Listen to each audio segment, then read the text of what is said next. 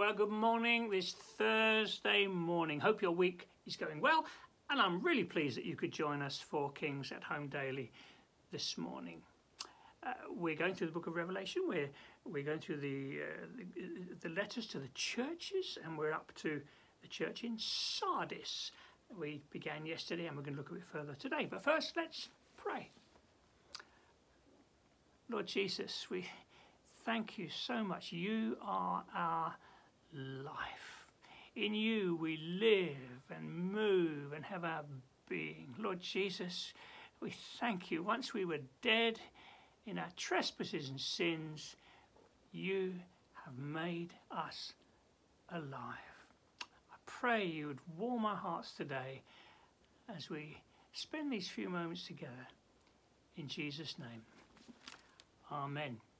Well, we as I say, we're in chapter 3, looking at the church in Sardis, and we've discovered quite a scary thing. There's no commendation for this church. Some of the other churches, there's been commendation. You know, there's been a rebuke, but there's also been I love your faithfulness. I love your works. There's nothing here.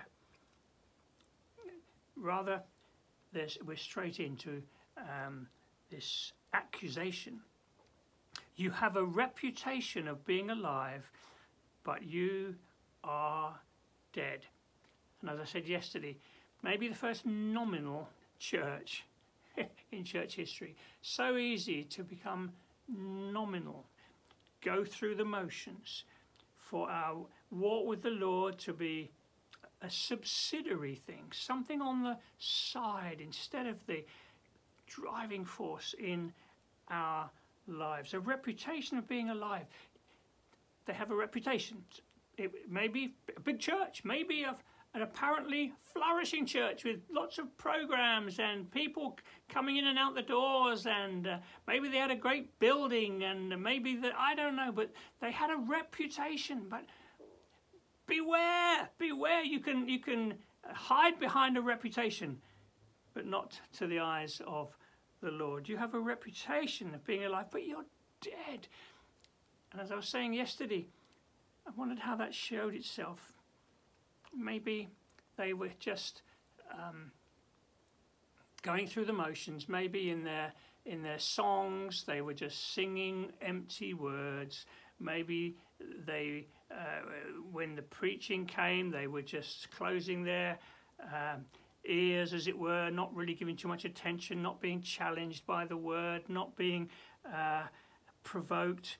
Perhaps on a daily basis, maybe they didn't have any daily devotions, or if they did, maybe it was just very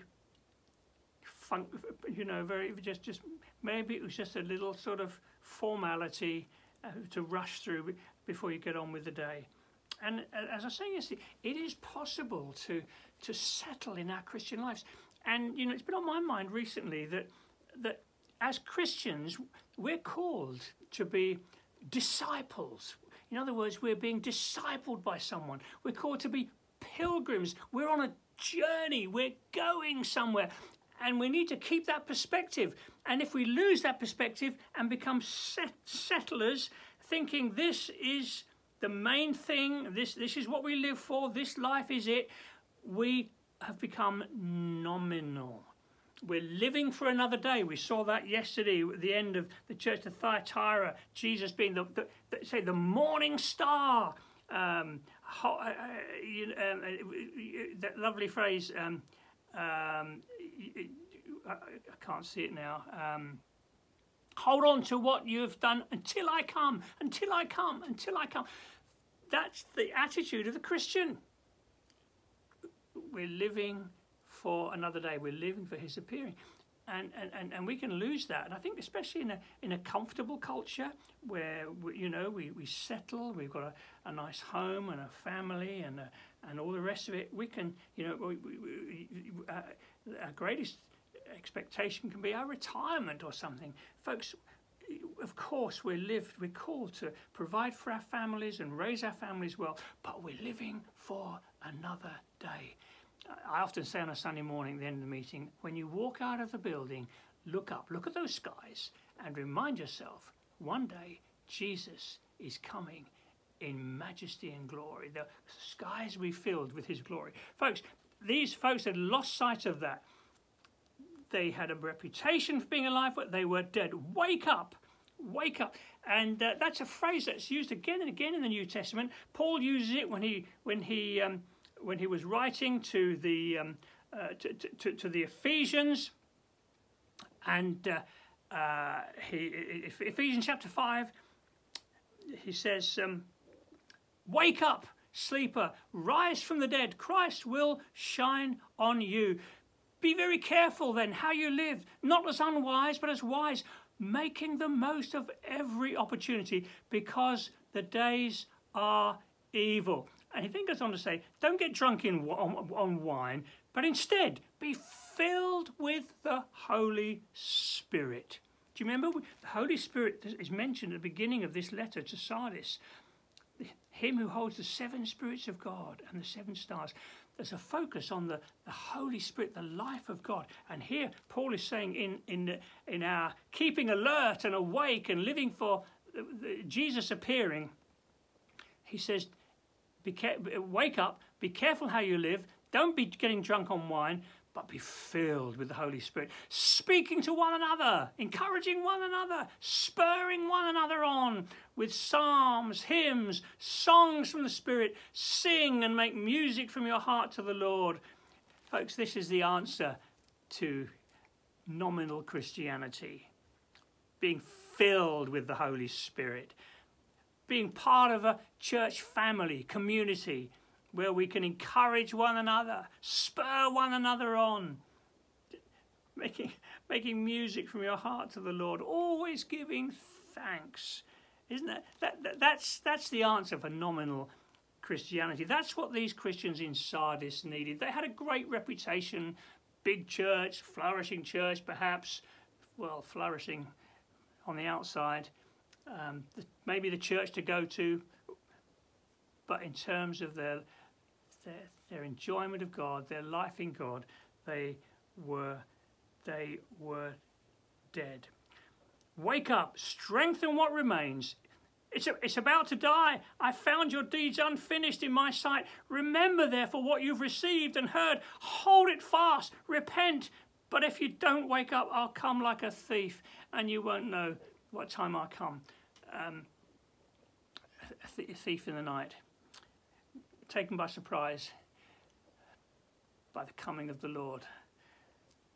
That's not something we want to happen to us, do we? And so there's this urgency. Wake up, strengthen. Remember what you've received and heard. Hold it fast. Repent. And if you don't wake up, I'll come like a thief, and you won't know what time I will come. Dear friends, let's live in the light of our wonderful, glorious future. We're disciples. We're pilgrims. We're followers. We're heading somewhere. We're not settlers. We're living for another day. We're living for that wonderful day when Jesus comes in all his glory to make all things new. We live for that day and we look for that day. And Lord, I pray for us today. Lord, it's not always easy living like this. We're in the world, but we're not of the world. And Lord, I pray, help us to walk well. I pray, Lord, help us to live well. Lord, faithfully in the small things of life, going to work, doing the things we need to do, faithful in the small things of life, but also focused on the big things in life. The fact that we're living for another day. Lord, I pray, keep us from nominal Christianity. Keep our hearts burning with a love for you, full of the Holy Spirit. Lord, I pray for our life groups, maybe meeting tonight, I don't know. I pray for life groups, that there'll be a wonderful stirring of one another up, being filled with the Holy Spirit, encouraging one another, that we'll run well together for your glory. Go with us today, Lord, I pray, in Jesus' name. Amen. God bless. Have a great day, and I hope to see you again tomorrow morning. Bye now.